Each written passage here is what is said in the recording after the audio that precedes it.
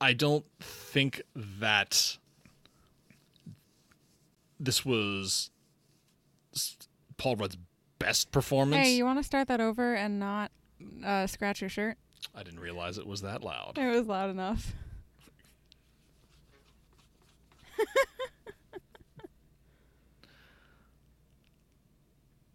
Paul Rudd as Scott Lang / Ant-Man.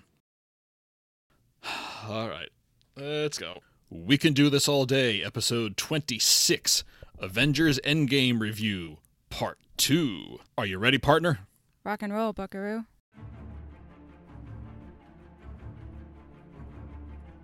Hi, this is Mark. And this is Emily. And we can do this all day. A podcast where we review all the movies in the Marvel Cinematic Universe. We'll go through each film in the MCU chronologically and discuss our overall impressions, things we liked, things we didn't like, and everything in between. We hope you'll tune in and stay with us till the end of the line. And on our calendar, it has only been 1 week since we recorded part 1 of our Avengers Endgame review. We hope that you've only had to wait about that long, maybe just a tiny bit longer between the two shows. We wanted to, after all these gaps, Emily and I thought we would try to make up for some lost time by giving you 2 back-to-back episodes. That way you could listen to it as if it's 1 4-hour episode if you wanted to. If you wait for the second part to come out. If you wait for the second part to come out, then you could listen to it, theoretically, as one giant, massive episode. Delayed gratification, and it's going to be a biggie. So if you can do it, if you have the willpower to make it happen, if you are worthy, you can do it. So, yes, we are back very quickly after our last episode. I'm Mark Villa. Emily Griswold joining me, as always, over in Studio E across town.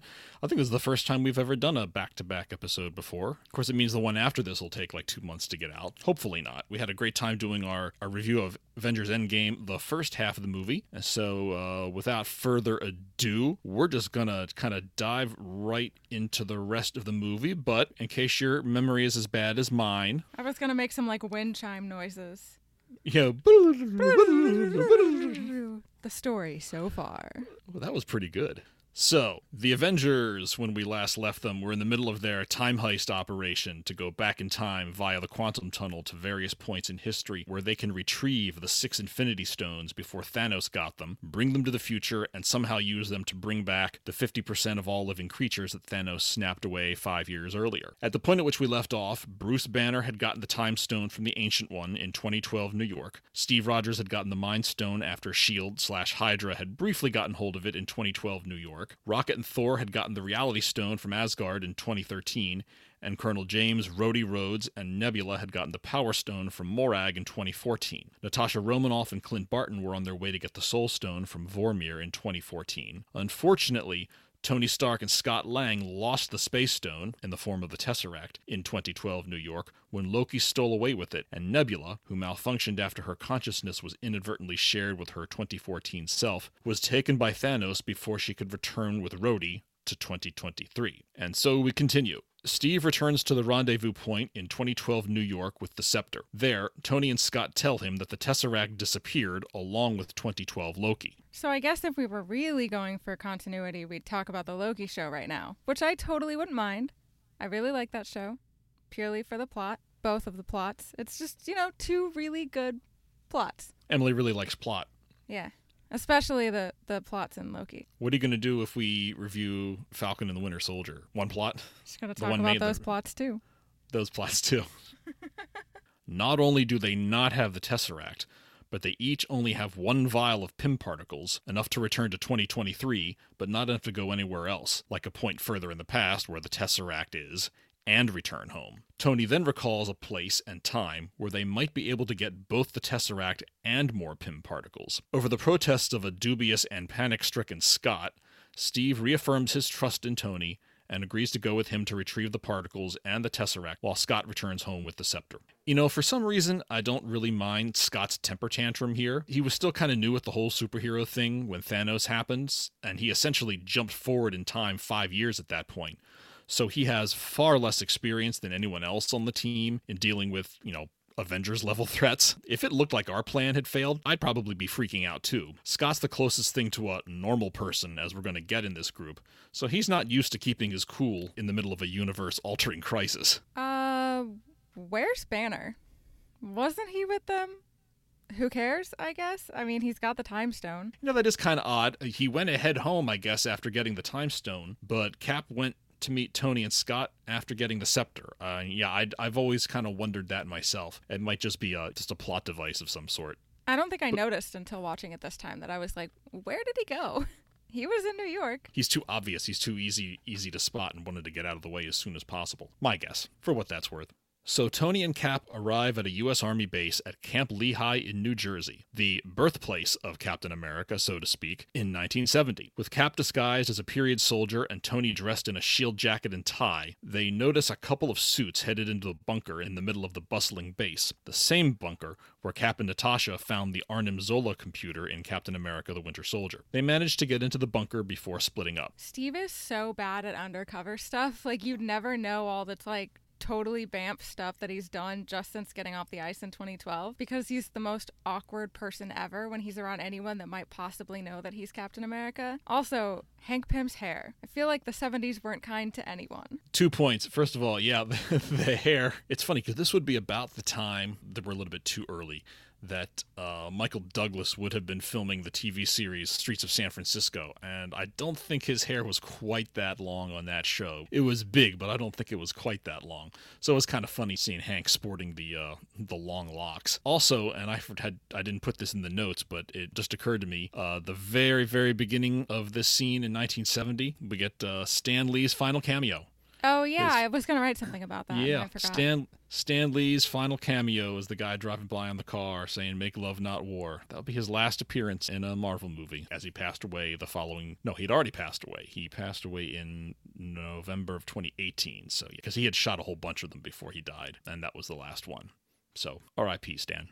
Tony makes his way into the lab, locates the Tesseract, and stuffs it into a briefcase. He's about to make his escape when he bumps into Howard Stark, his father. Tony is able to pass himself off as a Dr. Howard Potts, visiting from MIT, and says he was trying to leave the building, but got lost. Howard accompanies him back up to the surface. On the way up, Howard informs Tony that his wife is expecting. He indicates his nervousness about fatherhood to Tony, and asks him how he dealt with becoming a dad. Tony tells him he pieced it together as he went along, and assures him everything will work out fine. He even gives Howard a piece of advice that he would give Tony himself many years later. No amount of money ever bought a second of time. Tony, clearly grateful to have had these unique moments with his dad, finds a way, albeit very awkwardly, to thank Howard for all he's done for this country and give him a hug. And so there you have it. Through the power of time travel, Tony Stark manages to make peace with his father before he himself is even born. There are lots of references to Back to the Future in this movie, of course, and I think this is actually one of them. The idea that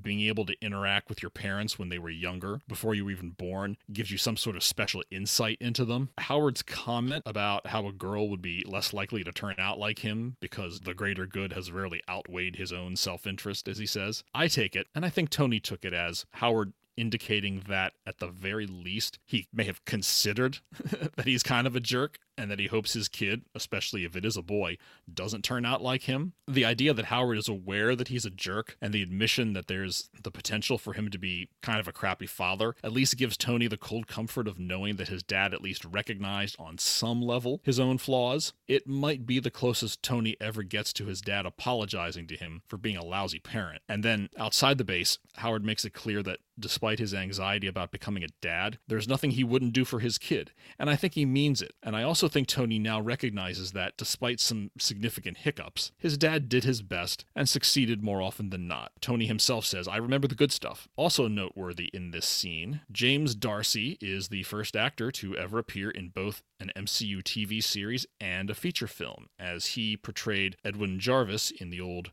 Agent Carter TV series on NBC before making his return here in Endgame. Also, it's good to see John Slattery back as Howard Stark. I think he plays that role really well. Wasn't Phil Coulson? Isn't he also one, though? No, because he was in Agents It's of a S.H.I.E.L.D. good point. That's right, because he was in the movies first. Yeah. I just thought of that. Well, okay. Well, let me amend my statement. James D'Arcy is the first TV MCU TV show actor to make the leap to the big screen. Okay, so almost had it there. So yes, I stand corrected. Thank you. That's a very good point. Related to what you said, though, it's so hard to remember that your parents are people too, much less everyone else around you. You're so much a part and a product of your parents that the idea that they could be their own person is nearly impossible to imagine. I'd totally take the risk and time travel back to the 70s and 80s to meet my parents before me. You would? Yeah. I probably, I don't think I'd tell my dad not to have the haircut that he had. Because he also had one of those 70s haircuts. Well, I think everybody had those 70s haircuts. My dad had a bad 70s haircut, I think. I was born in 1973. I'm, essentially a product of the 80s, but I still remember the 70s well. So, of course, I have a little bit more of a fond remembrance of the hairstyles. I don't think they were dreadful. I mean, they do look a little silly now. Elsewhere on the base, Steve causes a distraction to get a very young Hank Pym out of his lab, long enough for him to take 4 vials of Pym particles. Some of the base personnel are onto him, so he makes a hasty retreat and has to momentarily duck into an office to avoid the MPs. He discovers a photo of his younger, pre-serum self on a desk, and soon realizes that he has wandered into the office of S.H.I.E.L.D. director Peggy Carter. He spies her through a window, talking to someone else in an inner office, and stares at her for several seconds longingly before proceeding to leave the base. First off, notice that Steve took 4 vials when he and Tony only need 2 to get back home. Did he just think it would be a good idea to have extras? Or did Steve possibly want them for something else in the future? Second, I never noticed this until this last rewatch. What a dick Hank is to Steve on the phone. That would be the number you've called. Well, bring it up. I'm confused. I thought that was your job. Now it all really starts to make sense how he pissed off so many people over the course of his life, because he was kind of a jerk. So in our first episode covering this movie, so last week, the scene when Steve and all of them go to Tony's house to talk to him about the time travel stuff, there's that bit where Steve is like, I get it, but this is a second chance. And Tony is like, I've got my second chance right here, talking about Morgan. It makes me wonder, actually, if there's been a seed of an idea in his head for a while, and those vials might be a way to get it. His own second chance, that is. Oh, I mean, that's what I was inferring. Yeah. I'm totally figuring he did that for a reason. Thinking there would be a chance on the other end of this. To use it himself. You could still make the argument that they were just spares. I mean, especially after after Scott's accident in the first. We got enough for 2 test runs. 1 test run. Aboard Sanctuary 2, 2014 Nebula beats up 2023 Nebula in her cell as 2014 Gamora looks on. 2023 Nebula tells Gamora that she can stop this, that she knows she wants to. She tells Gamora that she knows she's seen the future, that Thanos gets the Soul Stone. She asks Gamora if she wants to know how he got it, what he did to her. 2014 Nebula takes her future counterpart's time-space GPS device, her vial of Pym particles, and the gold piece of plating on her head that will allow 2014 Nebula to pass as 2023 Nebula. I know we're having a serious moment here, and it's only gonna get worse, but watching the 2 Nebulas is like watching Lindsay Lohan in The Parent Trap, a seminal movie of my childhood.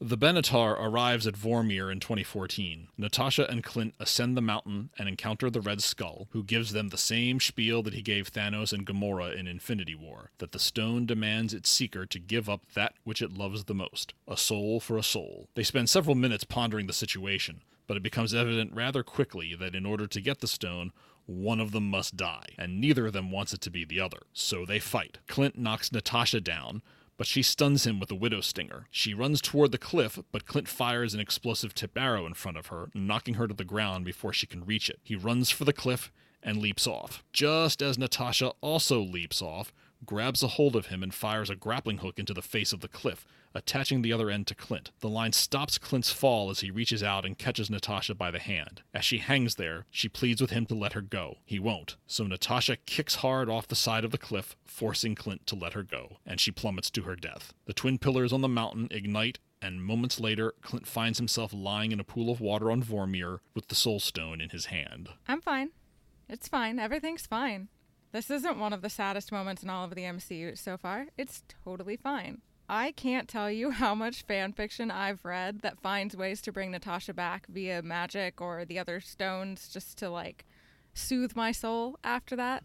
Yeah, this scene has been talked about so much already in the last few years. I'm not really sure what else to say. Someone had to die so they could get the stone. It obviously sucks big time if Natasha dies.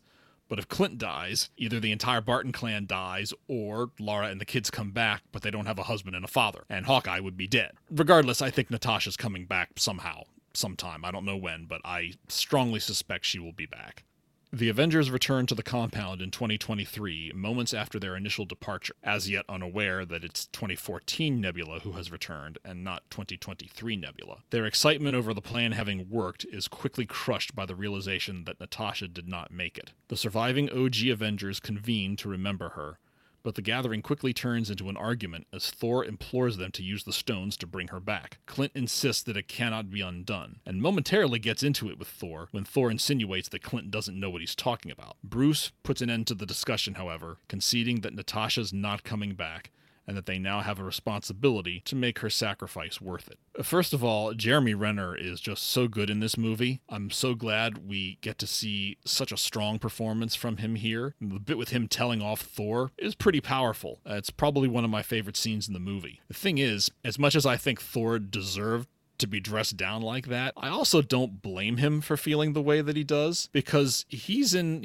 as much pain as Clint is right now, and he's desperate to do whatever it takes to make things right. Except for the Avengers, he's lost everybody he cares about too. Clint feels guilty for letting Natasha die and for all the other things he's done in the last few years. Thor feels guilty for not killing Thanos 5 years earlier. The part about do we know if she had a family absolutely kills me. Like, yes, we know that she did, and Clint does, but Steve's response about, where he says, yeah, it was us, it kind of feels more like he's talking for himself. Natasha was his family. He didn't have anyone else that really got it, that really understood what it felt like to be out of place the way that they are. On principle, I just dislike it when someone dies and someone's, oh, did they have family? Or, when someone dies under really bad circumstances or any circumstances and, he leaves behind a wife and 2 children. It's like, okay, well, yeah, it's horrible that he's left behind a wife and 2 children or whatever, but it's like, it doesn't mean that that person's life is any less valued than someone who wasn't married or didn't have kids or doesn't have any blood relatives or family in the traditional sense around to mourn them or to not have them around anymore. People have friends and so on and so forth. Well, I guess Tony was thinking about who do we have to tell, who has to know. Okay, I guess that could be it. Because you want to make sure that everybody knows, and it's not 6 months later and they're calling a defunct phone number or something. Right. Well, that's true. Kind of very telling that after all these years, they don't know. That they don't know for one Clint reason or knows, another. But Natasha just must have kept a tight lip about it. She's in the business of keeping secrets and so forth, so I guess I get it. Tony, Bruce, and Rocket construct a gauntlet out of the same nanotechnology used in the current Iron Man armor and attach the Infinity Stones to it. The question then becomes, who will use it to bring everybody back? Thor pleads for it to be him, desperate to right all of his perceived mistakes, but Tony insists that he's in no condition to do it, especially since the power running through it is extraordinary. It did, after all, almost kill Thanos. Bruce steps up and insists that it has to be him. Most of the radiation coming off the stones is gamma, and thus he is well suited to that task. Meanwhile, 2014 Nebula interfaces with the quantum tunnel/time machine and contacts Thanos in the past. She activates the tunnel and brings Sanctuary 2, which Thanos was apparently able to miniaturize and transport by replicating the Pym particles and the time-space GPS device taken from 2023 Nebula, into 2023. We see it emerge from the tunnel and burst through the ceiling as it re-enlarges. I'd like to understand the stones just a tiny bit more. All this talk about just bring everybody back to now, to today. Don't change anything else. Is it a spell? Is it an agreement you make with the stones? Is it your intention when you snap your fingers? What is it? What's going on? Oh, it's like Thor said, space magic. I just want to know, because it's like, I have such a rapid-fire brain, and it's bouncing all over the place, that I would be worried that if I used the stones, they'd be like, all right, think this. I'd think that, and then I'd be like, oh, what about dinner? Or what am I going to do tomorrow? When should I set my alarm for? I would have those other thoughts running in the back of my mind.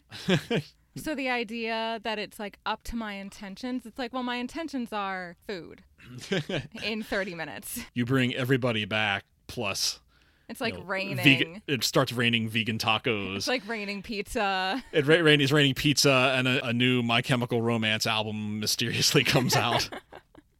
Bruce puts on the gauntlet and immediately begins to feel the awesome power of the stones ripping through his arm. We can see the gauntlet itself start to melt, and Bruce's arms start to smolder as he screams in unbearable pain. But he manages to hold on long enough to snap his fingers. He falls unconscious as the gauntlet falls from his now badly disfigured arm. While the others tend to Bruce, Scott begins walking toward a window, noticing a large number of birds now flocking around a tree in the courtyard. Clint's cell phone begins to ring. It's an incoming call from Laura's phone. Clint answers it. Bruce comes to long enough to look up at the skylight and see the massive form of Sanctuary 2 hovering overhead. It fires a barrage of missiles at the compound, leveling it completely, as we see the floor collapse underneath the Avengers, swallowing them up. So Clint paid that phone bill for 5 years, huh? And nobody at T-Mobile or whatever thought to check up on that. And did she have that phone on her when she got dusted? Did it dust with her and then come back? How else did she get a hold of it? Has it been sitting unmolested on that picnic table on the farm for the last 5 years waiting for her to come back? Maybe Clint kept it on the charger, like in the house. She's been back for all of 10 seconds, and she's got easy access to her phone, and the number still works and everything. That is probably one of the sillier plot holes in the movie. It's not a perfect movie, and I suppose I really don't care. It's still kind of a cool... No, I don't care either. God, it's just funny. But yeah, it is kind of weird. I think everyone comments on that. Bruce, Rhodey, and Rocket are trapped deep underground in the wreckage of the compound, the structure collapsing around them while water from the pipes and the nearby body of water are rushing in. The War Machine armor has been severely damaged, so Rhodey has to climb out of it and crawl over to Rocket to free him from being pinned underneath debris. All the while, Bruce is struggling to keep everything from falling on them. Elsewhere, Scott, who shrunk down, probably saving his life, hears their distress call and starts looking for them. Clint finds himself and the gauntlet in an access tunnel. Moments later, he finds himself besieged by Thanos' Outriders, so he grabs the gauntlet and runs. Thanos beams down to the surface and is greeted by 2014 Nebula. He orders her to find the stones while he waits. Aboard Sanctuary 2, 2014 Gamora confronts the captive 2023 Nebula and asks her how they end up in the future. Nebula tells her that after her own numerous attempts to kill her, they become friends, sisters. Gamora sets her free, and they both leave to try and stop Thanos. I feel like this whole second part of Endgame is just me talking about Clint Barton, but his reaction to regaining consciousness while trapped under a bunch of rubble is so perfect. He's slightly horrified and scared, but mostly, I'd say 75% of him is annoyed. Dude can't catch a break. Tony, Cap, and Thor end up not buried deep underground, but find themselves relatively close to the surface. They emerge from the wreckage and can see Thanos sitting there waiting. And in contrast, Cap is 75% horrified and scared and only slightly annoyed. I also like Tony's quip about, "You lose this again, I'm keeping it," about the shield. There are a lot of shield jokes in this movie, it seems like. A lot of Cap shield quips. I guess because, we missed that shield so darn much. I know, it was gone for so long. It was gone for an entire Avengers movie. They assume he doesn't have the stones, so they decide to make sure that it stays that way. Thor, having recouped his mojo, calls down the lightning and summons his armor, 2013 Mjolnir, and Stormbreaker, and declares, "Let's kill him properly this time." The big three approach Thanos, who now realizes what he must do, because leaving half the universe alive also means allowing people who remember the way things were to live and to rebel. He must destroy all life in the universe and start over, with living things that know not what they lost. A grateful universe. Thor, Cap, and Tony then attack Thanos. First of all, I do like the sort of Western good, the bad, and the ugly style of filmmaking as you see Thor, Cap, and Tony's feet as they're walking towards Thanos. It's just kind of a cool effect. The second of all, okay, so we've kind of figured out that Thanos has a god complex, if it weren't evident already. That's the bottom line, isn't it? The only way he can envision having a quote-unquote grateful universe is by destroying it and replacing it with sycophants. He truly is, to borrow a phrase from my sister, knuckin' futz. I'm not gonna rant in this episode, because you'll get it, you get it, you know. But babe, sweet summer child, Thanos, buddy. What? You wipe out the universe, yeah? Babe, okay. Sweets. And then my it God. starts to grow again. Start anew, whatever. Sure. How exactly would that be a grateful universe if no one knows what happened before? And what are you going to do when your new universe reaches this point again? Just keep wiping everything out and starting over? Utopia it can't happen and it won't happen. Utopia's not a thing, pal. Scott continues to make his way towards Bruce, Rhodey, and Rocket. Clint evades the Outriders, but is caught by 2014 Nebula. Before she can take the gauntlet with the stones, Gamora and 2023 Nebula arrive. Gamora tries to convince the younger Nebula to come with them, and resist Thanos, but she says she can't because he will never let her. She's about to shoot Gamora when she is shot and killed by 2023 Nebula. Thor, Cap, and Tony get points for the relentlessness with which they assault Thanos, but nothing seems to be working. Tony turns his suit into a massive cannon and tries having Thor use the lightning to power it up, but is knocked unconscious in the process, while Mjolnir is errantly lost on the periphery of the battlefield. Cap makes a run at Thanos, but is similarly knocked aside. Thanos gets the upper hand against Thor and is about to use Stormbreaker to cut into him when we see Mjolnir slowly rise up off the ground. Just as Thanos is about to finish off Thor, he is struck from behind by Mjolnir, which then flies back into the waiting hand of Cap. And so we revisit that scene in Age of Ultron where Steve appears to budge Mjolnir. The prevailing wisdom now is that he could, in fact, wield it all along, but willingly did not do so for fear of embarrassing Thor. After all, this is Steve Rogers we're talking about. He's too gracious a person to not do that. I know your favorite moment is coming up, but I'm surprised you don't have more to say about this. Well, I don't know. Just don't have much else to say. What else is there to say about it? It's a very cool moment that's been referenced in the comics before, and as we said, it was referenced in Age of Ultron. If Steve Rogers isn't the definition of worthy, I don't know who else is. Besides, I've been essentially watching this movie for 2 weeks straight now, and I'm a little tired, so I have to ration my comments accordingly. If anybody else in the whole of the MCU would be worthy enough for Mjolnir, who do you think it would be? Anyone else in the MCU? Yeah. Anyone else in the MCU? Yeah, anyone else. Anyone else in the MCU? Anyone else that isn't Thor and Cap, obviously, because they've already done it. I really legit, well, in terms of the people we have met. No, so anybody. far, I can't. Anybody in this cinematic universe that I've seen. I know. I'm trying to think because I know who else in the comics has held Mjolnir, but they have not been introduced in the MCU, at least not yet. I can't think of anybody. Can you? I'm guessing. I'm betting you have someone in mind. I have one. Yeah, Peter Parker. Oh, maybe. Well, I was going to say he's a little on the young side, but then again, that doesn't necessarily preclude being worthy. That's an interesting thought. Let it percolate. Think about it.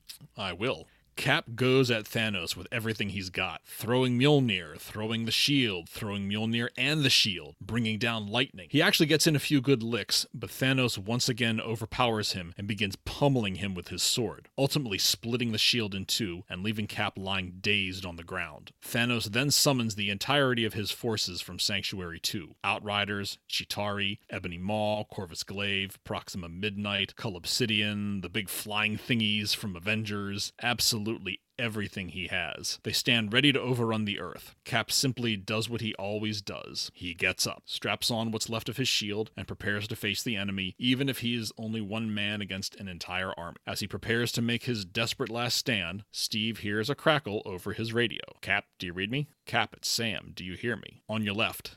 Steve turns to his left in astonishment and sees a portal, like the ones used by the sorcerers of Kamar-Taj, open up. From it emerge three figures, T'Challa, Okoye, and Shuri. Behind them, through the portal, Steve can see Wakanda in the background behind them. Sam Wilson then soars out of the portal, just as dozens more portals open up all around Steve. One such portal opens from Titan, and we see Dr. Stephen Strange, Mantis, Drax, Peter Quill, and Peter Parker. T'Challa, Okoye, and Shuri are not alone, as the entire Wakandan army and air force proceed to follow them out of the portal, along with M'Baku and the Jabari, Wanda Maximoff, Bucky Barnes, and Groot. A portal from New Asgard opens up, bringing forth Valkyrie, mounted on a Pegasus, Korg, Meek, and an army of Asgardian soldiers. Sorcerers, led by Wong, pour from a portal from Kamar-Taj, and from Contraxia come legions of Ravagers. Also emerging from the portals are Hope Van Dyne in her Wasp suit, and Pepper Potts, wearing the blue armor, Rescue for all you comics readers, from which Morgan briefly modeled the helmet earlier in the movie. The remains of the Avengers compound explode as Scott, grown to his giant man size,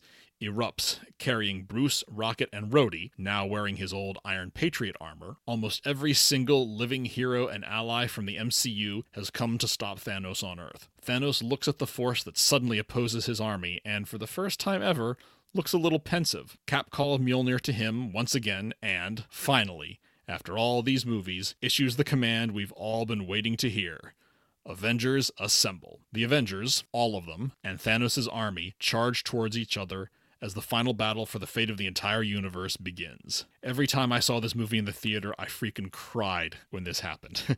I'm not gonna lie, for a Marvel fan, it is the single most beautiful sight you could possibly imagine, brought to the big screen in all its glory. I love it, love it, love it. I never noticed until watching it for this time, for the episode, but when they start coming through the portals, it briefly flashes to Thanos, and he's making this face that's like, huh.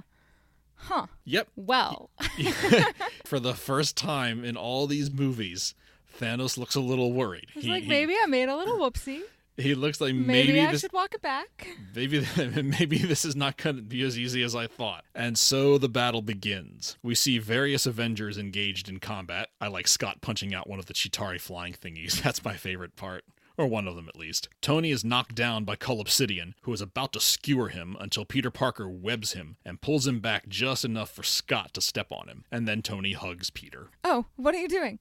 Oh, this is nice. I especially like this interaction between Peter Parker and Tony because didn't Peter think that Tony was trying to hug him when Tony was dropping him off at his house at the airport, like for homecoming? So it was like right after Civil War. Yeah, it was like after they get back from Berlin and Civil War. And it was super awkward. Like, there's so much growth. Like, they're friends now. Well, it's a total callback to that scene. It's a total callback. You know, Tony wasn't trying to hug him, and now he is trying to hug him deliberately. So it's I just thought that was really sweet. Full circle. There's symmetry, one of the many moments when the entire theater erupts in applause, of which there were quite a few in that last hour. Peter Quill is flying around, shooting up a bunch of Sakarans. He winds up in what appears to be the wreckage of a Quinjet, and fights off a few more Sakarans. He gets hit by one, and is about to be finished off, when he is saved by 2014 Gamora. He approaches her, presumably believing her to be 2018 Gamora, somehow alive now, and touches her face. She responds by kneeing him in the nuts twice. Technically, according to him, what did he say? You missed the first time. And then you got him both the second time. Then he got him both the second time. Yeah, seeing Quill get it in the family jewels is funny and all, but at the same time, we're laughing at the expense of a man whose girlfriend was murdered and who he now thinks is alive again, when we know she isn't. It just seems a little awkward when you think about it, maybe even a little cruel. Clint is running for his life with the gauntlet. Cap tells him to get the stones as far away from Thanos as possible, but then Bruce interjects that they need to get the stones back to where they came from. The problem is, the quantum tunnel went up when the compound did. Scott shrinks down to normal size and tells them that it wasn't their only time machine. He pulls out a keyring, pushes a button on it, and we are serenaded with the ex-con van's La Cucaracha horn. I think that's in the public domain, so I don't think we're going to get taken to court for that one. We already sang lots of Taylor Swift. I think, honestly, it's fine. No one's actually, We'll deal.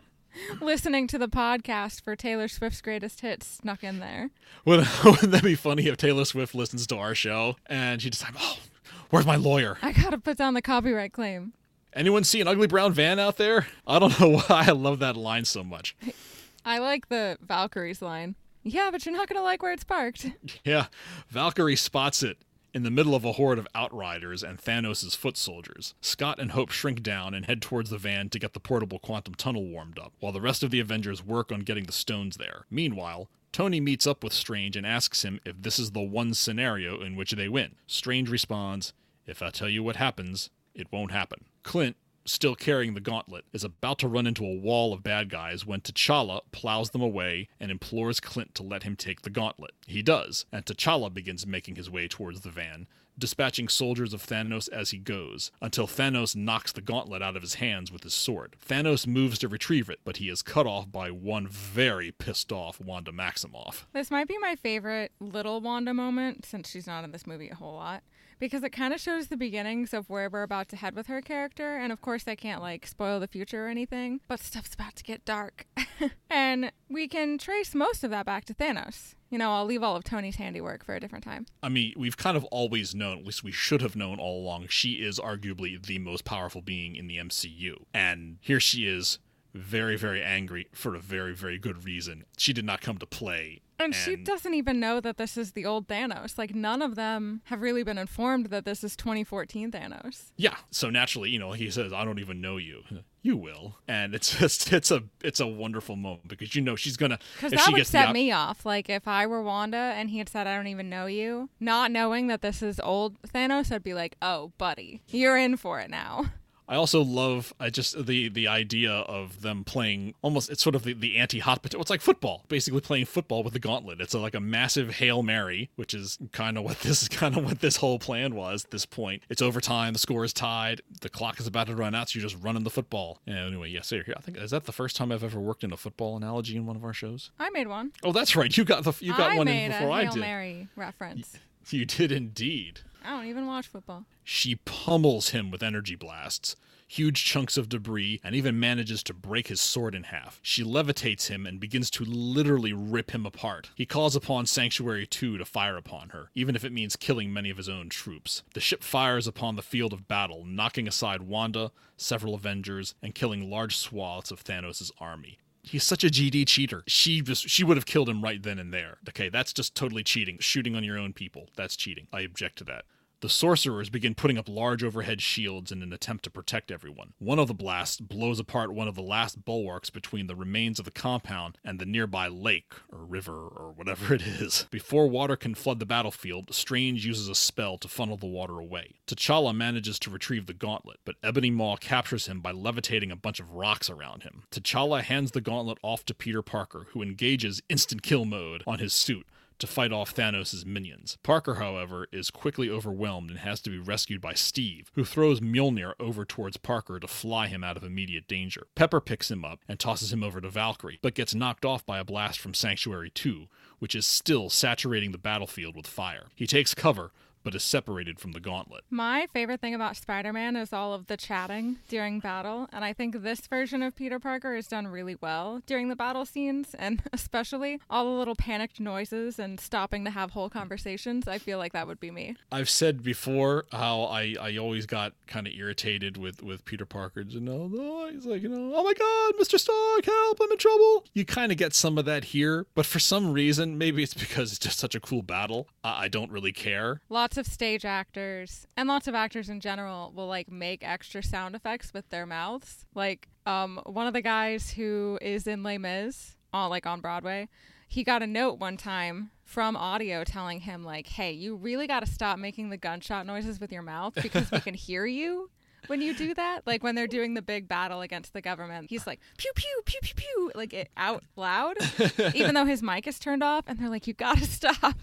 I feel like that's Peter Parker. There's like a Peter Parker need in a lot of people to like make a bunch of extra noise instead of just in your head. It has to be out loud. So when Peter's like, oh God, oh no, like that would be me. One of the other sort of film franchise was notorious for having that issue, apparently, perhaps unsurprisingly, Star Wars. Whenever someone has a lightsaber on, apparently it becomes very, very hard for the actors to not go and make the noises. I also sort of anecdotally heard that the audio people, when they were filming Rocky, would get really annoyed with Stallone because the scene when he's in the butcher shop or whatever, punching the cattle carcasses or whatever, the sound guys could just hear him doing with his mouth. You gotta stop, man. The fire from Sanctuary 2 is relentless, tossing the Avengers around like rag dolls. And then suddenly, it stops. As the Avengers look up to see what's going on, Sanctuary 2 aims its weapons towards the sky and begins firing at something that has just entered the upper atmosphere. A fireball hurtles towards the ship and plows right through it, coming to a brief stop in midair. It's Carol Danvers. As the ship begins to come apart, Carol rams it again from underneath and emerges from the top. Sanctuary 2 begins blowing apart from the inside before crashing into the water. Thanos can only watch.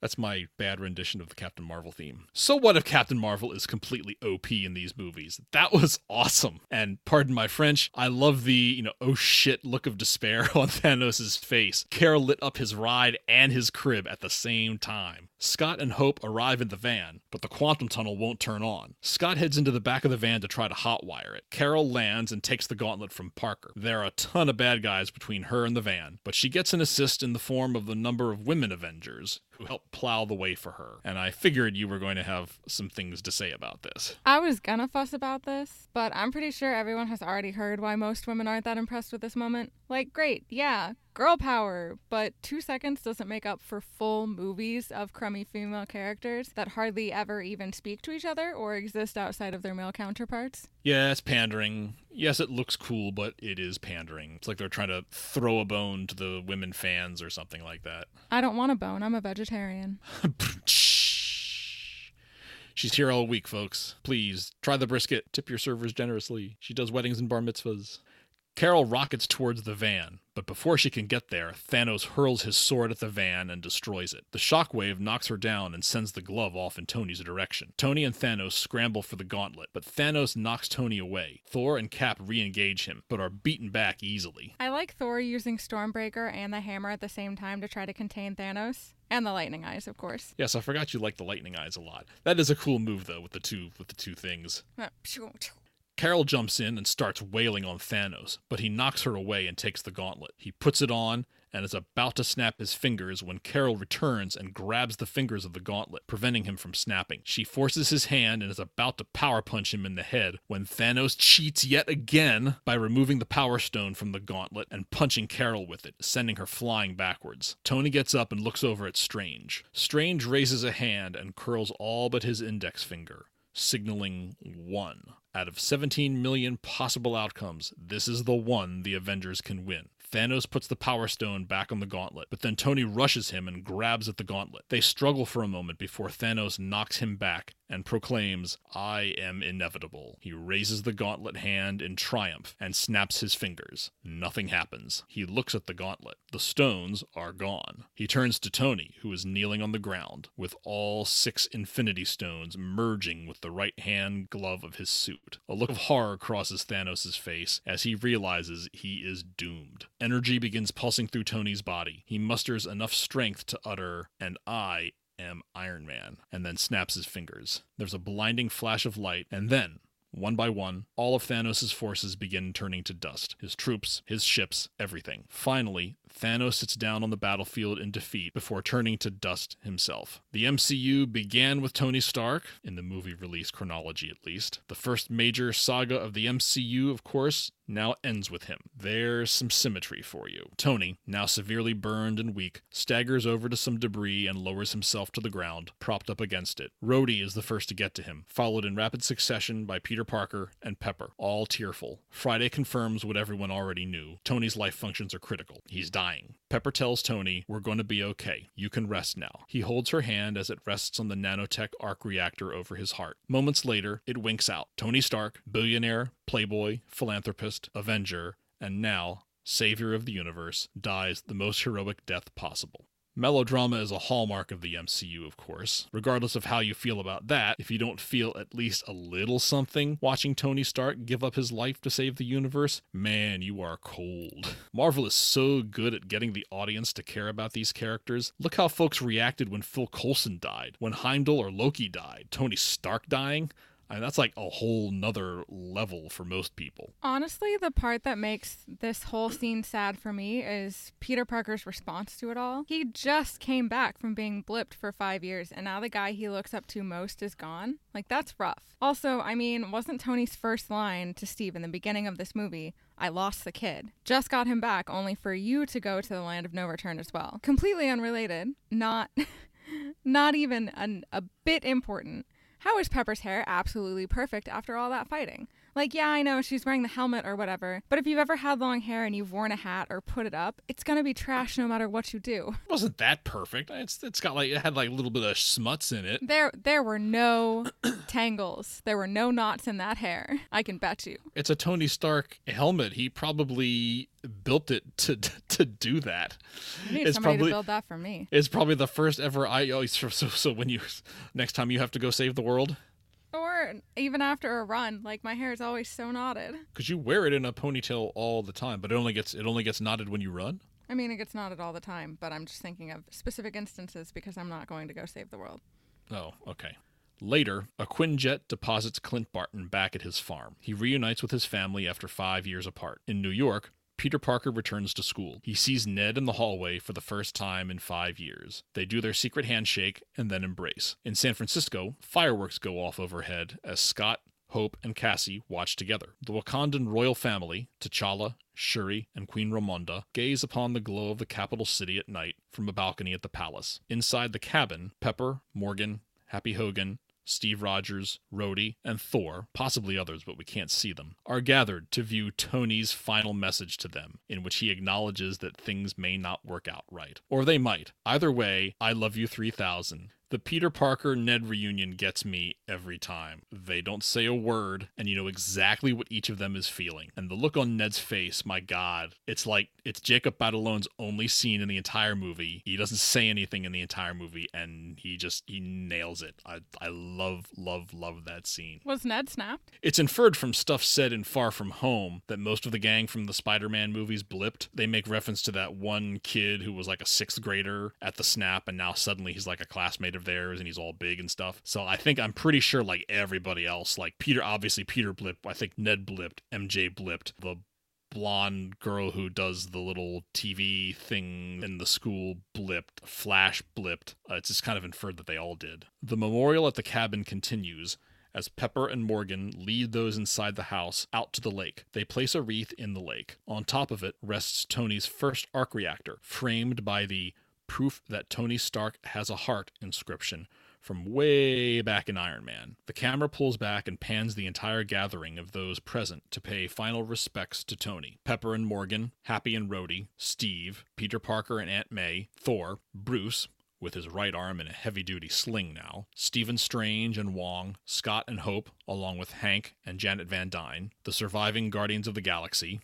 Peter Quill, Drax, Nebula, Mantis, Rocket, and Groot, T'Challa, Okoye and Shuri, Clint and his family, Wanda, Bucky, and Sam, Harley Keener from way back in Iron Man 3, Maria Hill and Secretary Thaddeus Ross, Carol Danvers, and, of course, sneaking into the back unnoticed, Nick Fury.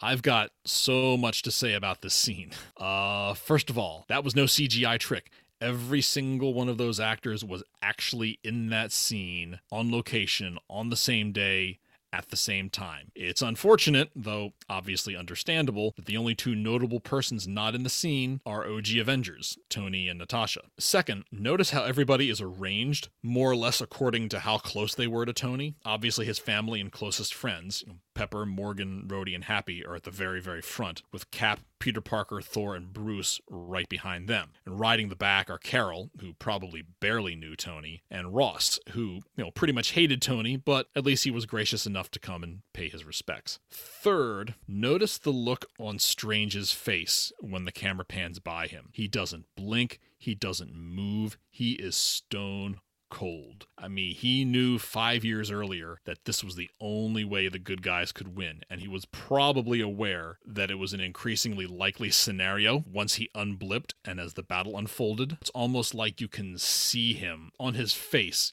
bearing the weight of the responsibility for knowing that to begin with and have to keep it a secret. Although we all know he did what he had to do, you can tell that there's still some measure of guilt, rightly or wrongly, that's probably going to be with him the rest of his life, and it's right there on that face in that scene. All I can think is how cool Carol looks in that sweet, sweet suit with the buttons and her excellent haircut. The excellent haircut I tried to get you to get specifically when we review this movie. I bet you also that her hair knots in that haircut anyway. I bet you that her hair also gets knotted. Maybe. I mean, any hair can knot. I mean, hell, but it looks so cool. I have shorter hair than that, and it knots every once in a while. But yeah, it does look cool. It looks very cool, which is why I said you should have gotten that hair. You were the one who brought it up. You was like, yeah, I guess I could do it. I bet I could do that when we do Endgame. I could wear that. I could sport that haircut. Yeah, like 2 years ago, pre-pandemic, I probably said that. What do you mean pre-pandemic? No, you said that during one of our podcast recordings, which was during the pandemic. You said you would try. You said you would consider doing that. I think it was when we reviewed Captain Marvel. But then you never reminded me. I did remind you once, and you were like, "No, I'm too." You didn't remind me in the last 3 months. Because you had already told me 6 months ago that you didn't want to do it. That is too short for me. It's cool, but it's too short. It would have looked really good, I think. But it's your head. Afterwards, Clint and Wanda share a brief moment by the lake, both hoping that Natasha and Vision, neither of whom are coming back, know that they won. On the porch, Morgan tells Happy that she wants cheeseburgers. He tells her that her dad loved cheeseburgers, a callback to Tony's first request when he got back from Afghanistan in Iron Man, and that he'll get her all the cheeseburgers she wants. In New Asgard, Thor prepares to go off with the Guardians in an attempt to start his life over and find his true self. As such, he abdicates the throne of New Asgard and appoints Valkyrie as their new king. Aboard the Benatar, Peter Quill is scouring computer records trying to find out what happened to 2014 Gamora, who apparently disappeared during the battle with Thanos. Thor then boards the ship, and they engage in some passive-aggressive banter over who's in charge. Near the wreckage of the Avengers compound, the Avengers have constructed a new, small quantum tunnel. Steve Rogers is preparing to return the Infinity Stones, and Mjolnir, to the precise times and places from which they were first taken, thus avoiding the creation of alternate timelines. Bruce tells him that he tried to bring Natasha back when he had the gauntlet, but to no avail. Sam offers to accompany Steve on the journey, but Steve politely declines. Steve then approaches Bucky, who has a very serious look on his face. They do a role-reversed version of the "don't do anything stupid till I get back" quip from Captain America the First Avenger, before hugging each other. Bucky whispers, "I'm gonna miss you, buddy." Cap steps onto the quantum tunnel with the stones and Mjolnir, and Bruce sends him back. I do like that the hammer is just his now. Well, not for very long. He has to take it back to 2013 because, their Thor kind of needs it. 5 seconds later, Bruce attempts to recall Steve, but he cannot lock onto his timestamp for some reason. As Bruce and Sam argue over what happened, Bucky very casually begins to walk away. He doesn't get very far before he notices something and calls out to Sam. They both look and see that an old man has suddenly appeared on a bench looking at the lake. They approach him, but stop well short of him. Bucky, a knowing smile creeping onto his face, tells Sam to go ahead. Sam approaches the man. It's Steve, now appearing to be some 80 years older than what he looked like before. He tells Sam that after he put the stones back, he decided to heed Tony's advice and go enjoy life for once. He tells Sam that it was very beautiful. Steve reaches over to a circular carrying case, pulls out his shield, and bequeaths it to Sam Wilson. Sam tries it on and tells Steve it feels like it belongs to someone else, but that he will do his best. Steve tells him that's why it's yours. As he shakes Sam's hand, Sam notices a wedding band on Steve's hand and asks Steve if he's going to tell him about her. Steve replies, "No, I don't think I will." The camera then transitions to a house in the immediate post-World War II era, where we see Steve Rogers and Peggy Carter dancing to "It's Been a Long, Long Time." They kiss, and the camera goes to black.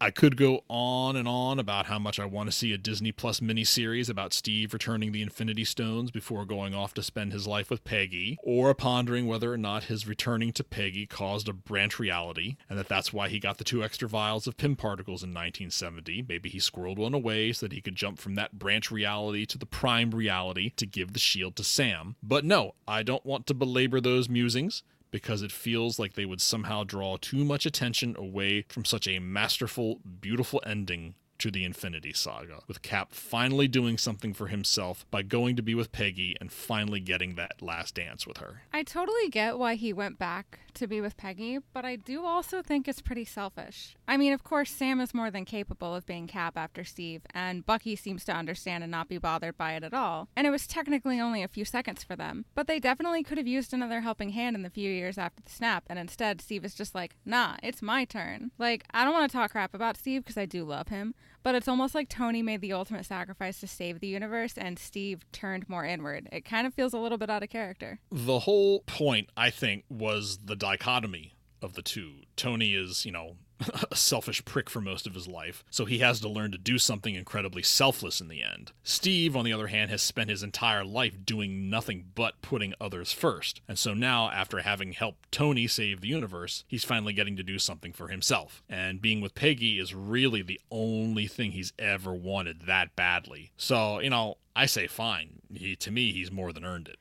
Yeah, I think the reason it doesn't bother me as much as I think it would, because it does bother a lot of people. Like, I've seen a lot of talk that people think this is out of character. But I think the fact that whether or not Bucky and Steve talked about it the night before or that morning or whatever, Bucky knew that was going to happen, and he was like, obviously later we see that he's still dealing with some stuff in the Disney Plus series, but like, Bucky gets it, and he's like, yeah, okay. And so the fact that Bucky is not that bothered by it makes me a little less bothered by it, but it still does feel a touch out of character. Okay, Tony has literally given everything to save the universe. Cap may not have given everything, but he came pretty darn close. He has given a lot. He has given almost everything. I don't know. I just think Steve has earned it. You do all that, you save the universe, you save the world a zillion times over, you save the entire universe. You should be allowed to retire on your own terms, I think. About the end credits, I read an article written by the folks at Perception, the design lab that designed it, and the title cards for both Infinity War and Endgame, and they talked about how the beam of light going across the screen as they roll the names of the actors is supposed to represent the light from a movie projector, and the clips that accompany the actors' names are filtered such that they look like they're being projected onto a screen. The combination of that technique, plus the heroic, iconic nature of the clips that they selected for each person, plus Alan Silvestri's absolutely epic score, make this my absolute favorite end credit sequence of any film I've ever seen. It's a chance for everyone involved in this epic final film of the Infinity Saga to take a bow. And then, of course, you get the dramatic cards for the OG Avengers and with the sign-offs that Kevin Feige himself admits he stole from the end credits of Star Trek VI: The Undiscovered Country, because he's a big Star Trek fan. We get to hear Alan Silvestri's Avengers theme one last time in all its glory as we salute the heroes who started it all. And then finally, at the very, very end of the credits, you can barely hear it, but if you listen closely, you'll hear a steady clang, clang, clang, and it's the sound of Tony making the Mark I suit way back in Iron Man. Also, I read somewhere, according to Elizabeth Olsen, Marvel originally planned to have a post-credits scene, a proper sort of traditional MCU post-credits scene at the end of Endgame, in which we see Wanda opening up a drawer in a morgue containing Vision's body, which would presumably lead into WandaVision. But Kevin Feige pulled the plug on that one before it was even filmed, and I kind of think that was a good call. You know what would have been a good post-credit scene? Venom. All right, I get it. I only did it Jesus. twice. Only twice. Them's the rules. Gotta do it. Did the first Venom come out in 2018 or 2019? 2018. Let's look. What, you don't know this by heart? Venom. 2018. I'm disappointed in you. 2018 and then 2021. I'm disappointed in you. Right, I really all right. bring the movie up enough GD times in this podcast. At the very least, you should know what year it came out. I don't know. All those years, 2018 to now, frankly 2016 to now, all just sort of blur together. Well, we got through the hard part.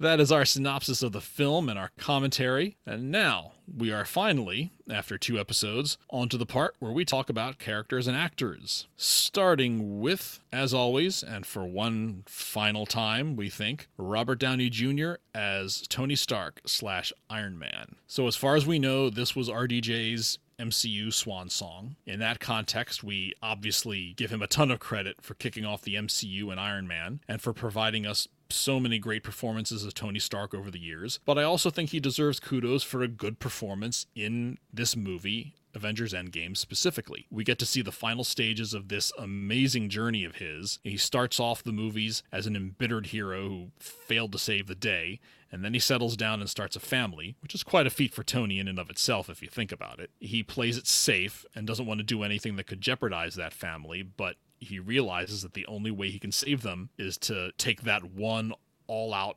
crazy risk with the Avengers, and in doing so, he comes full circle by once again being that member of the team again. But also, as we talked about earlier, after a life of a lot of selfish and reckless decisions, he ends up doing the most selfless thing one could possibly do, and, it costs him his life. And RDJ does this all very believably, and I think it's one of his best outings as Tony Stark. I do really like him in this movie. I like Tony all the time. I feel like it's hard to draw this distinction for people. I like Tony all the time. I think he's a very interesting character, and I like RDJ. However, Tony's a dummy.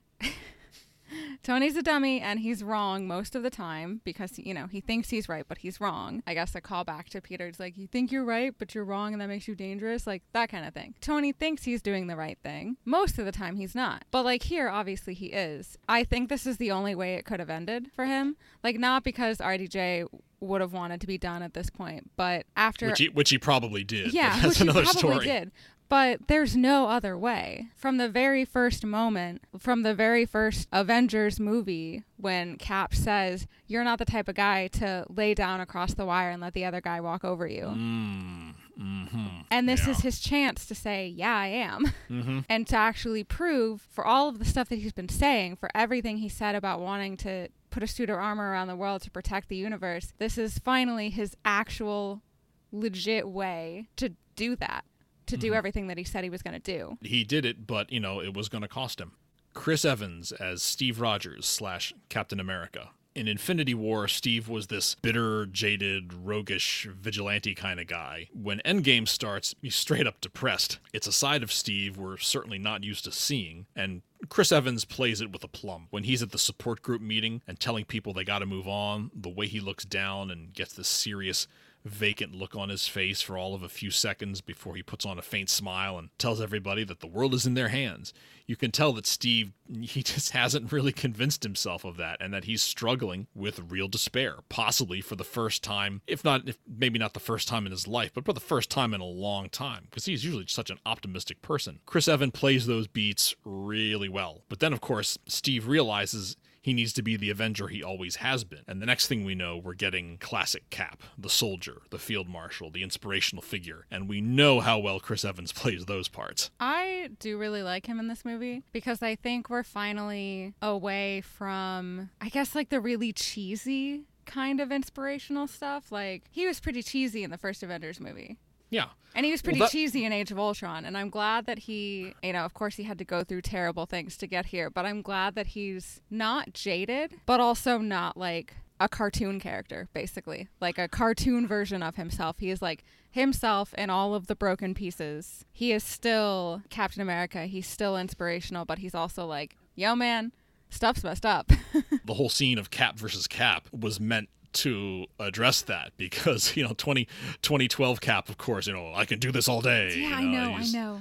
You see how much Steve has changed over the years since he's been in the modern era. I mean, we go from him proclaiming language in the beginning of Age of Ultron to you've got to be shitting me in Endgame. And yeah, he's come full circle too. I think a big part of his arc is how do you deal with being a man out of time, and we find him in various ways adjusting to life in the modern world. He has a hard time doing it, and there are lots of things about it he doesn't like. That was kind of the whole point of Winter Soldier and Civil War. Cap dealing with lies and obfuscation and politics and the spy business being so dirty and everything being kind of dirty, and it just runs it's so antithetical to the very core of his being. I think that's also sort of a part of his decision to return back to Peggy. He always figured out how to adjust to this world, but he always knew he was never going to truly be a part of it. And this was an opportunity for him to go back to where he came from and where he in some ways belonged. I don't want to drag this out, but I do wonder how they explained it to people in that timeline. Like, oh, we found him. He's fine. Oh,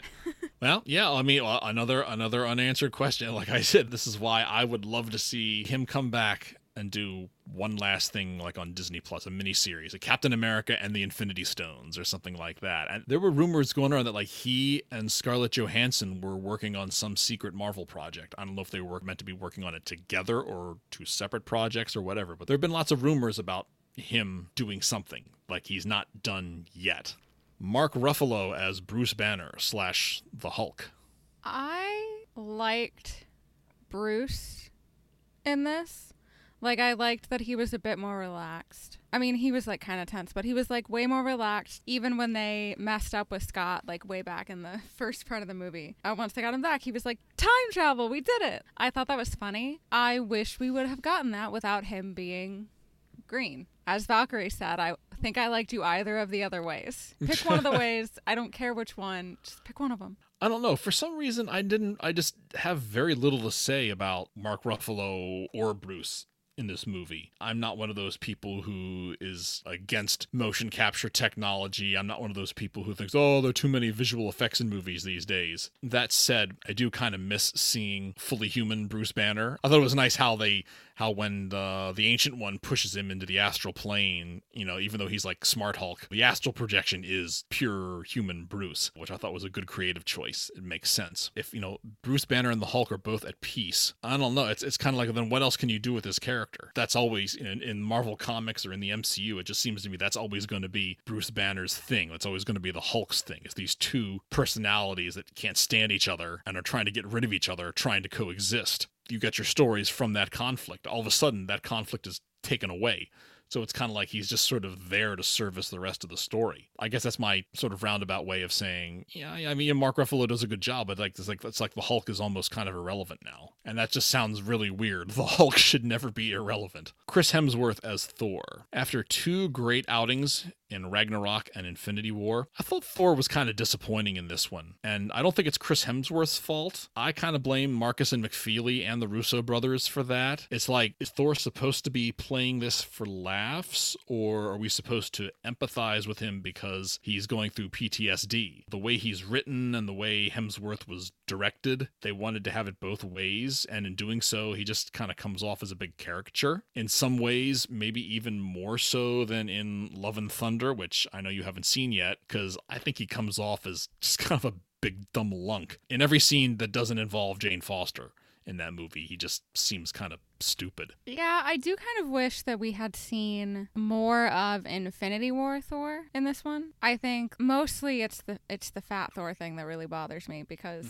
there was a way to portray Thor and his trauma, and we did that in Infinity War. Yeah. So we didn't need to change it. It worked well in that, and it worked well in the beginning of Endgame. Like when he was dark and brooding, and I went for the head. And he went for the head, and he did all that stuff. It's like, we had that already. We already had Thor suffering with trauma. We didn't need to change the way he suffered and make it the butt of a joke. Granted, you would have changed the dynamic of the getting the Reality Stone bit. You would have had to rewrite that, I think. But, you're so used to him being the sort of bombastic, whatever kind of thing, and just have him be like this grunting, silent guy who's just pissed off all the time. Especially since your Hulk is now sort of kind of out of the equation. I think that would have been really interesting, is just have this, silent, pissed off, traumatized god in your company. Marcus and McFeely are so good. I like to think they could have found a way to have him go through a process in the course of the movie to get him out of that. But I guess they they felt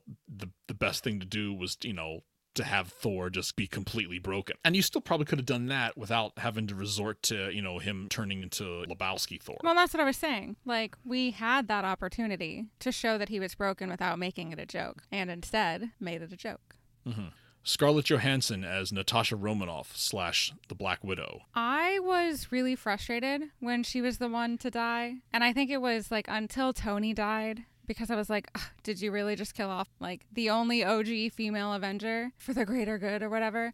And I was less mad after Tony died, because he's clearly I don't want to say the heart and soul, but he's obviously the catalyst for all of this. But given that we had the follow-up movie, and given that we got to see what we see in the Hawkeye Disney Plus series, I'm less upset about it. And especially because we get to see more layers of her earlier in the movie that sort of open her up as a real person. I love all of the scenes when they're trying to figure out where to find the stones, and she looks a lot more relaxed, and she's got her little notebook out.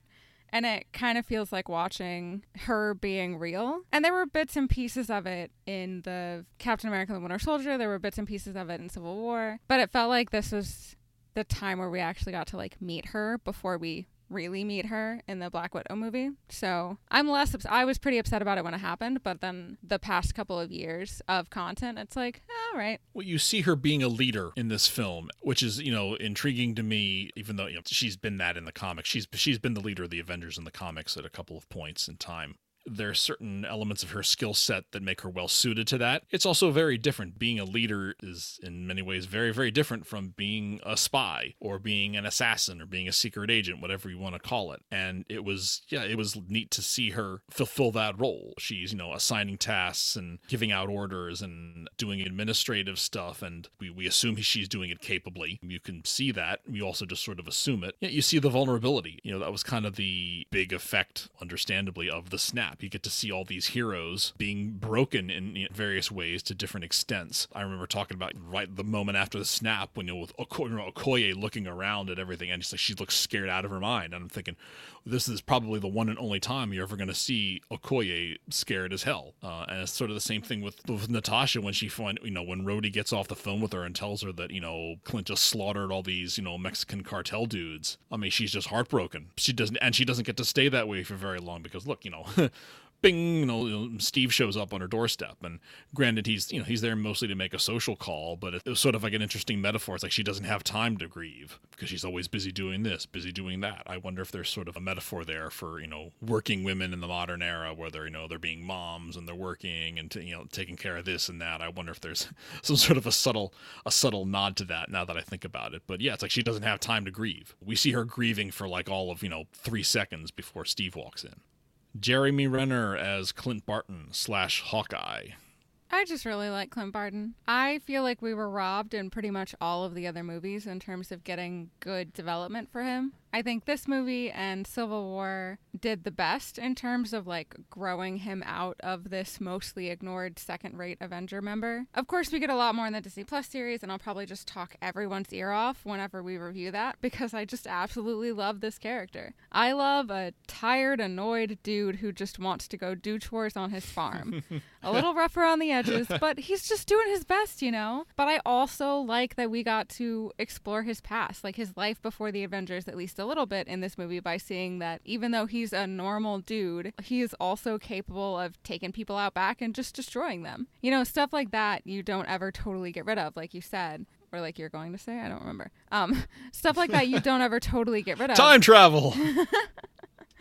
Stuff like that you don't ever totally get rid of, and it just takes one wrong move, like your family turning to dust, to bring it all back. And it shows that Clint most definitely isn't the weakest link in the Avengers. It's like that meme that shows that whenever Clint fights with the Avengers, they win, and when he's either against them or absent from the fight, they lose. Up to this point, I think that this was both Hawkeye's most interesting outing in the films and Jeremy Renner's best performance, hands down. You could make the argument that it's easier to play dark, depressed, conflicted, tortured souls, because, that is certainly him in this movie. But I don't think that's the case here. We've seen Jeremy Renner's work in the other movies, and it's fantastic. Like you said, he's this kind of normal dude. He's the everyman of the MCU, and he's been pushed to and beyond his limits, lost everything, and now we're seeing him react to that. He goes berserk, and who's to say that someone else with his abilities wouldn't do that in the exact same situation? It's not like we only see, the Ronin persona in this movie. We get to see lots of the same old Clint, when he's running around during the final battle with the Infinity Gauntlet, and he's like, Cap, tell me what to do with this damn thing. And the Avenger with the bow and arrow is in possession of the most powerful thing in the universe, and he doesn't know what to do with it. And that's just so Clint. So I guess it's good to know that Hawkeye still exists and,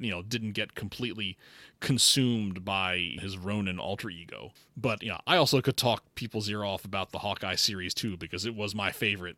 It's my favorite so far of all the Marvel shows. Don Cheadle as Colonel James Rhodey Rhodes / War Machine. I really like Don Cheadle. I don't remember really a ton of Rhodey in this movie. I know he was here, obviously.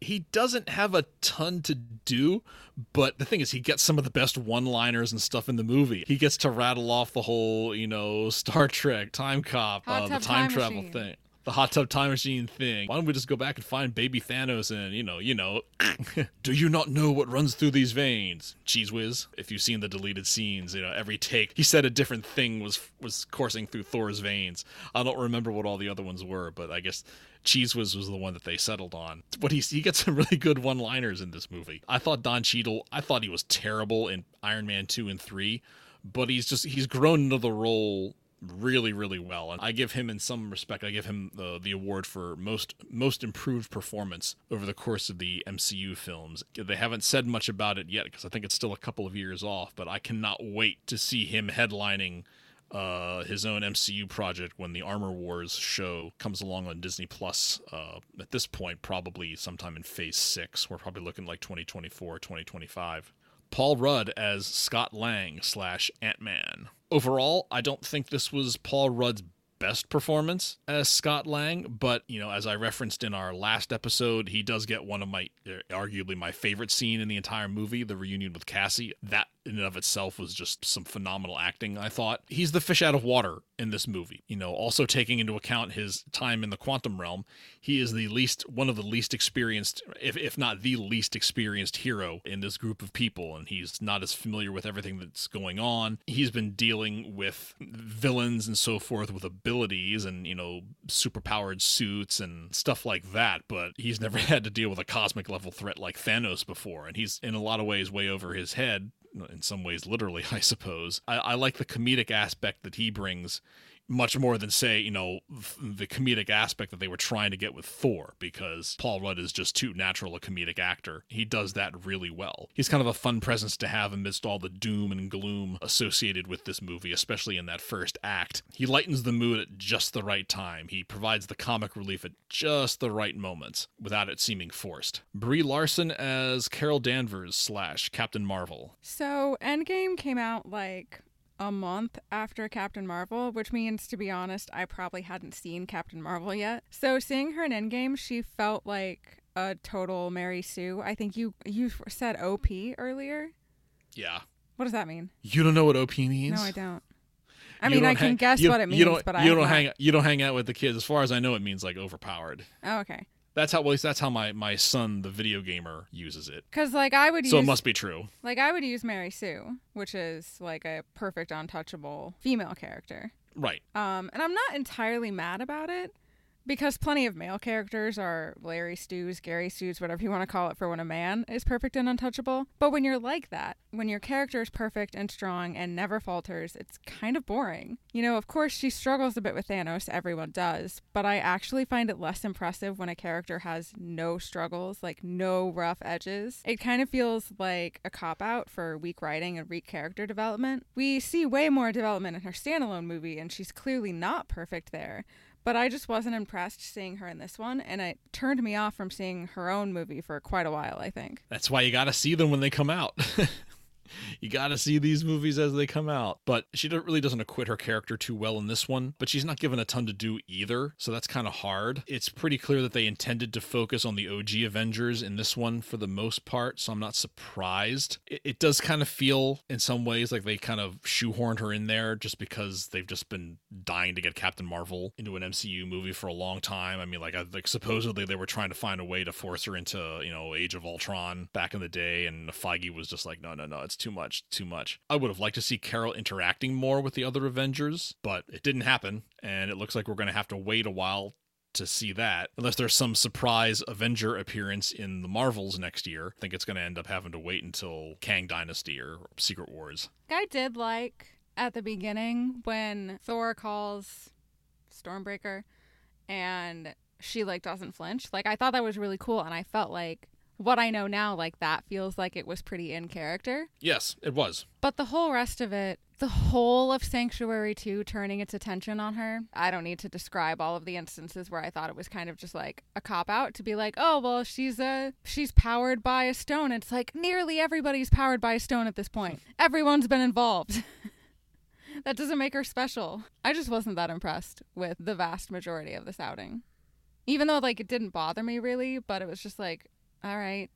Karen Gillan as Nebula. I kind of like that we see a more nuanced side of Nebula in this film. She's not all, rage this time. And as I talked about earlier, maybe in our last episode, I think her experiences in Guardians 2 and Infinity War have allowed a greater exploration of her more, for lack of a better description, human side. And I think it's interesting to see that she's grieving just as much as everyone else is. Karen Gillan, she always gives a strong performance, in all of these movies. This one is no exception. And I'm really going to miss her once all the Guardians sign off next year. I do like this one. I really, really like the two Nebulas. Other people interact with previous people from their past or their previous selves, but to really get in deep with your previous self when she's had so much change already. Cap is the same person. Cap can do this all day, and he will do it all day. But 2014 Nebula and 2023 Nebula are not the same person. And to have to deal with yourself in the past, I think was really cool. Bradley Cooper as Rocket. All right. Well, let me see. I like Rocket in both Infinity War and Endgame, not for the reasons that most people like Rocket. I think most fans, I mean, I'm generalizing here, but I think most fans like the, ultra sarcastic Rocket who just goes around, insulting you all the time. I like Rocket in these two movies. Again, it's nuance. It's kind of the same reason I like Nebula. In Infinity War, we talked about Rocket kind of doing sort of the role reversal and playing Thor's therapist, which is very, very against type for Rocket. We got the tough love scene on Asgard, which I know you like. That's very typical of Rocket, and I wouldn't expect no less of him. And, that was a very, very good scene. But I also liked that quiet moment, when at the beginning of the film when they bring Tony back to Earth and he and Nebula are just sitting there on the ramp of the Benatar holding hands and they don't say anything. It's their way of grieving for their fallen comrade. Even the "this is the fight of our lives" speech given by Steve. Rocket could say something kind of sarcastic, and he's like, he's pretty good at this. It's kind of nice to see Rocket is capable of taking it down a notch every once in a while and not be a jerk. Josh Brolin as Thanos, and I'm going to let Emily start with that since I know how much she loves Thanos. I mean, I don't think there's anything else to say. I think I've done all of my complaining in Infinity War. I think Josh Brolin's great. If we could talk about Josh Brolin, I haven't done that, but I think he's great. I looked him up yesterday or the day before because I was like, I don't think I know what Josh Brolin looks like. And he kind of looks like Thanos. You haven't seen Deadpool 2 yet, have you? No. He makes a really good Cable in Deadpool 2. You get to see more of his actual face in that than you do as Thanos. He kind of reminds me of Obadiah Stane, just because I think he's a big, gruff dude. Who's the other one? Who was the... Wait, is the guy who played Obadiah Stane also the guy from Tron? Are they the same person? Yes, it's it's just Jeff Goldblum. Not Jeff Goldblum. Not Jeff Goldblum. Jeff Goldblum. What am I? Jeff Bro. Bridges. Wow, Jeff we really Bridges. are on the edge right now. Jeff I'm actually Bridges. not that tired. Yeah, okay, Jeff Goldblum but so is the grandmother. He kind of reminds me of Bridges. Jeff Bridges a little bit. Again, I don't really like the CGI. It's way better than the CGI we got in the first Avengers movie, but not by much, from my opinion. It's funny because I thought he looked better in Endgame than he did in Infinity War. Did they make a Titanic improvement in 6 months between working on both of them? Because I actually thought he looked better in Endgame than he did in Infinity War. But also, I mean, Thanos is a dummy who took one semester of econ and misunderstood the whole thing. That's all I've got to say. Emily is never letting that one go. No. This is the point at which we talk about other stuff. I like to talk about music. Another fantastic score from Alan Silvestri. This one, I mean, it's hard. I love the Infinity War score. I love the score for this one. The Infinity War score, appropriately, because the movie was like that, much more comic booky, very adventure-y and just kind of very, very action-oriented. And this one is, necessarily much more dramatic. And I like the fact that the music reflects the tone of each of the three kind of distinct parts of the movie. That whole aftermath of Infinity War where, the snap has happened and everyone's depressed and they're trying to see what everyone is up to after the fact. And so the music tends to be much more subtle, much more contemplative. And then, of course, the time heist. It's heist music. You get, he get his Avengers theme with, sort of like the Mission Impossible bongo drums, conga drums thrown in there, which I thought was really cool. And then, of course, we get the music for that final battle where we hear the Avengers theme played at full volume, and it's just glorious. And it's one of my favorite scores. It's one of my favorite scores of all time. And of course, to say nothing about the dramatic stuff during the memorial service, the end credits, just this very triumphant, heroic, anthemic music honoring the end of an era in the MCU. It's a great score. It's funny. I think we've talked about this before. There was an article or a video or something where somebody was making the claim that the Marvel doesn't have an iconic song the way Harry Potter does or Star Wars, or I couldn't tell you what the Star Trek sound is, but I'm sure there's a Star Trek sound. Oh my God. But I'm still stunned. I can hear the first beats of the Avengers theme, and it's I know exactly what that is. And so I always thought that was a silly comment to make, because there's plenty of other things you could put on Marvel for being crummy, bad women development, using a lot of CGI instead of actual actors, or being out on set. There's plenty of things you could say. Weak third acts with massive overblown really set pieces. really poor villains. Like, there's tons of things you could say, but like, the I don't villain think problem. the music is one of it. The music is a problem in some of the films, I think. But in for terms the of most having part, like no. an iconic sound, it's like, no, I think people know what it sounds like. Yeah, I mean that Avengers theme I think will eventually become maybe not quite as iconic as Star Wars or Star Trek or, Indiana Jones or even like Harry Potter, but I think it will get to a state at one point where people recognize it. There you have it. We finished. Took 2 episodes, but we did it. Our review of Avengers Endgame. So we're going to take a little breather, getting this 2-part episode prepped for everybody. Of course, you're hearing it now, so clearly we got it done. We're going to take a little break. When we come back, we're gonna step away from the movies for just a little bit and do another one of our top 5 countdowns. I think we're looking at top 5 saddest moments in the MCU in our next episode.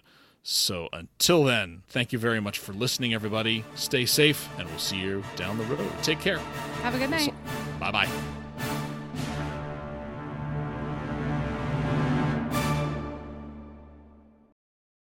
I thought about fixing it for you. I really did. I thought about being a good friend and fixing it for you, but Yeah, but the other part you of had me, to be. the you other had part to of be. me, just like You had to be it a took dick. over. You had to be a dick this time. Emily Oh, Griswold. you know what else I could do right now? What Just else really could you ratchet do? What it up. other dick move can you make? I could What? just ratchet it up. You ready? No, but you're going to tell me anyway. So what did I f up? Venom. Inside the cabin,